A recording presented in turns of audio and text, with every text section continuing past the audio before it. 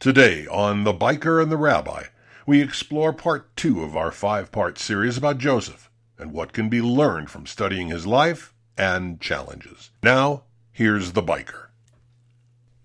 Welcome back. Imagine a world where you create your own reality. Well, that's not meant to be a pun, but you get the idea. Each of us falls into that lane every once in a while, and some of us, well, more than others. But imagine creating a world that exists solely for you. A world you create in your mind. This world may or may not touch upon the reality you're experiencing. This is a world of dreams, which can be either amazing, allowing you to reach the stars, or terrible because it distracts you from living your life. Here's a guy who does this all the time. Excuse me, sir? Sir? Hello? Please return to our planet now. What? Sorry. I'm sorry. Far, far away, weren't you? Yeah, I was. What's your name, sir? Mitty. Walter Mitty. Well, hi, Walter. I understand you create a dream world for yourself constantly. Oh, yeah, that's right. Well, how about an example? Well, one time I was driving with the family to Connecticut for a vacation, and I dreamed I was a fighter pilot. A fighter pilot? Mm-hmm. Wasn't that a little bit tough on the other cars? Well, not to mention my family. I was telling them to bail out. That's our left engine on fire, and we're not going to make it back to the base. It was intense. Walter, just a quick suggestion. I'd steer clear of caffeinated drinks if I were you. And then there was the time I was in the office, and I overheard an argument between one of the supervisors and an administrative assistant. He yelled at her, and he made her feel really bad. Okay. So what did you do? Well, nothing. But in my mind, I created this world where I was one of the knights of King Arthur's Round Table. The girl was being held captive in a tower guarded by a fire-breathing dragon. Yow! Wow, hey! That was a good shirt, too. Sorry. My stories get a little aggressive sometimes. Yeah, thanks. I'll keep that in mind for next time. So, of course, using a combination of guile and strength, I was able to slay the dragon and save the damsel in distress. Yup, You got me, Pally. You got me. I'm a done-for dragon. For which she was most appreciative, and we rode off into the sunset together. Walter, that's a pretty good story. Yeah, never happened except in my mind. So to escape reality, your dreams make you feel better. That's about the size of it, yep. But that didn't really help the girl, nor did the one where you were a fighter pilot do much for anybody at all. You don't have to rub it in, you know. No. I'm just trying to make a point. Today we're going to dive a little deeper into the idea of dreams and how they affect our reality. Avoidance, denial, and a slew of unhealthy emotional responses occur when we cut off our inner essence. You know, our heart, so to speak, from the experience as part of life. So, no more dreams? No. They're okay, even powerful in their place. And we're going to explore that a little.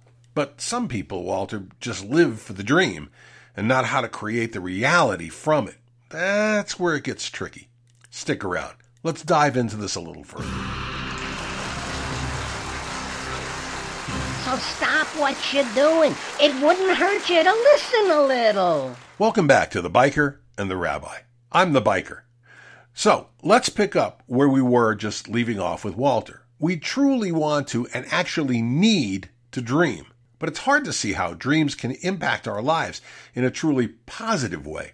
Well, like our friend Walter, it's so easy to dream and escape. It's an interesting dilemma, isn't it, Rabbi Halper? Well, Mark, Joseph's life and personality definitely offers us some insights. Okay, can we talk first about balancing dreams with reality? In a sense, we deal with this all day, every day. So we're all a bunch of Walter Mittys walking around with our heads in the clouds? I mean, I know some pretty grounded people. Not that I'm one of them or anything. Okay, I get you. So let's back up a second. To start with, we often erect this barrier between the life we know that we're capable of living and the life we actually live. That's because the disappointment, the failures, all add to a terrible disconnect. This state of depression, no matter how subtle, is a micro-death of sorts. Whoa, a micro-death? What does that mean? A part of us, the part of our true self, the part that hopes, dreams, and yearns, withers and dies away. But we aren't consciously aware of it. We aren't living it.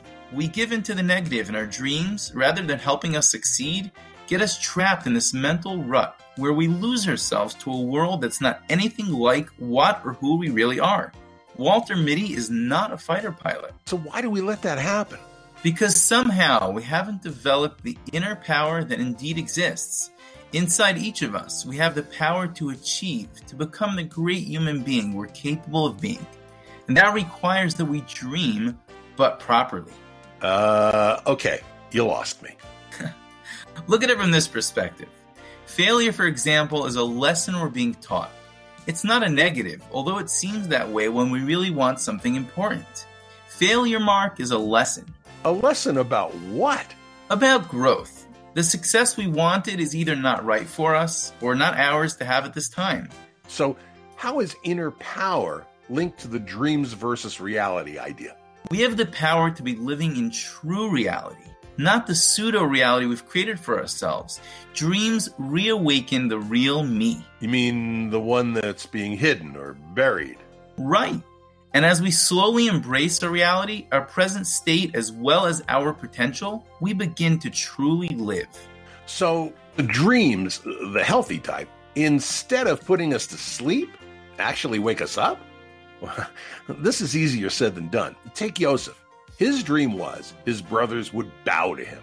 That became his reality. And by the way, they were all none too pleased to hear about that at the time. So be careful when trying this with others. The real work is actually with yourself. Okay, but that sounds like we have to give up our dreams for more because we need to be realistic.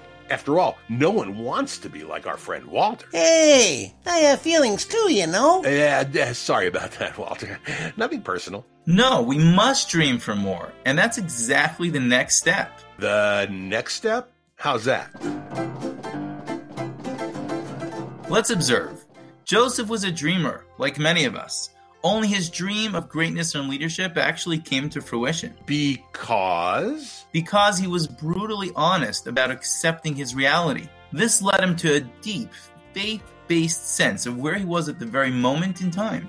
Well, brutally honest meaning he saw the events of being sold into slavery, accused of sexual misconduct by a powerful woman, and jailed in a dungeon with little hope for redemption as a path? A journey? I mean, all that would depress a lot of us. But he believed deeply and firmly that his dreams would come true. You know why? That's because his dreams were rooted in reality, and that's why they helped him discover what his true capabilities were. He knew he had leadership flowing through his veins. Dreams helped him see where he needed to go. That is the basis of healthy dreams. Yeah, but that's not easy, Rabbi. You just can't flip a switch and do that. Of course not. Josef was a great man, but the lesson is one every person can grasp.